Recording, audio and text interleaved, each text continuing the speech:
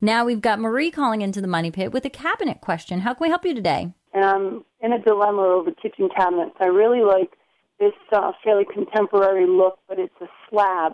We're on the salt water, and I've been told to maybe stay away from a slab cabinet door because of the way it expands and shrinks.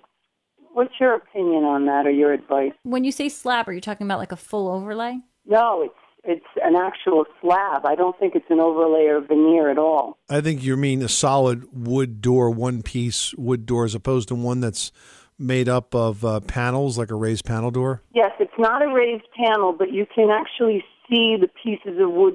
Well, I guess they're glued together, but there's no raised panels or anything on it. Yeah, it's a solid piece of wood. It's a laminated door, basically, solid pieces of wood glued together. I don't know. I mean, if the door is made right and the wood is dried when it was built and it's sealed properly, I don't think it's more or less likely to swell than a raised panel door would be. You know, that makes total sense the way you put it that way. Why wouldn't they dry it out first and then seal it properly?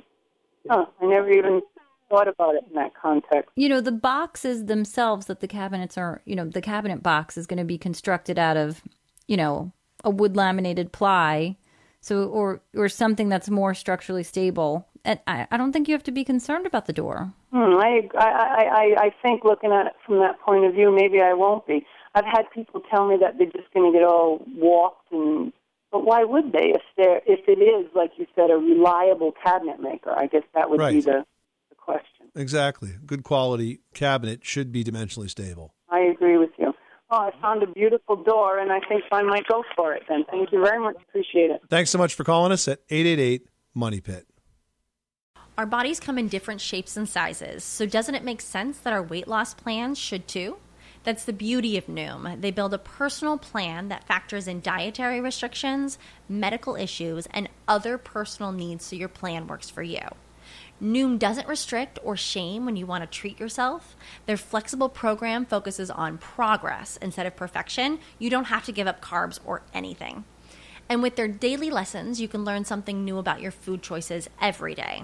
After just a few days of using the app, I learned how to recognize cues for overeating and how to choose the right foods to feel full. Stay focused on what's important to you with Noom's psychology and biology-based approach. Sign up for your trial today at Noom.com. That's Noom.com.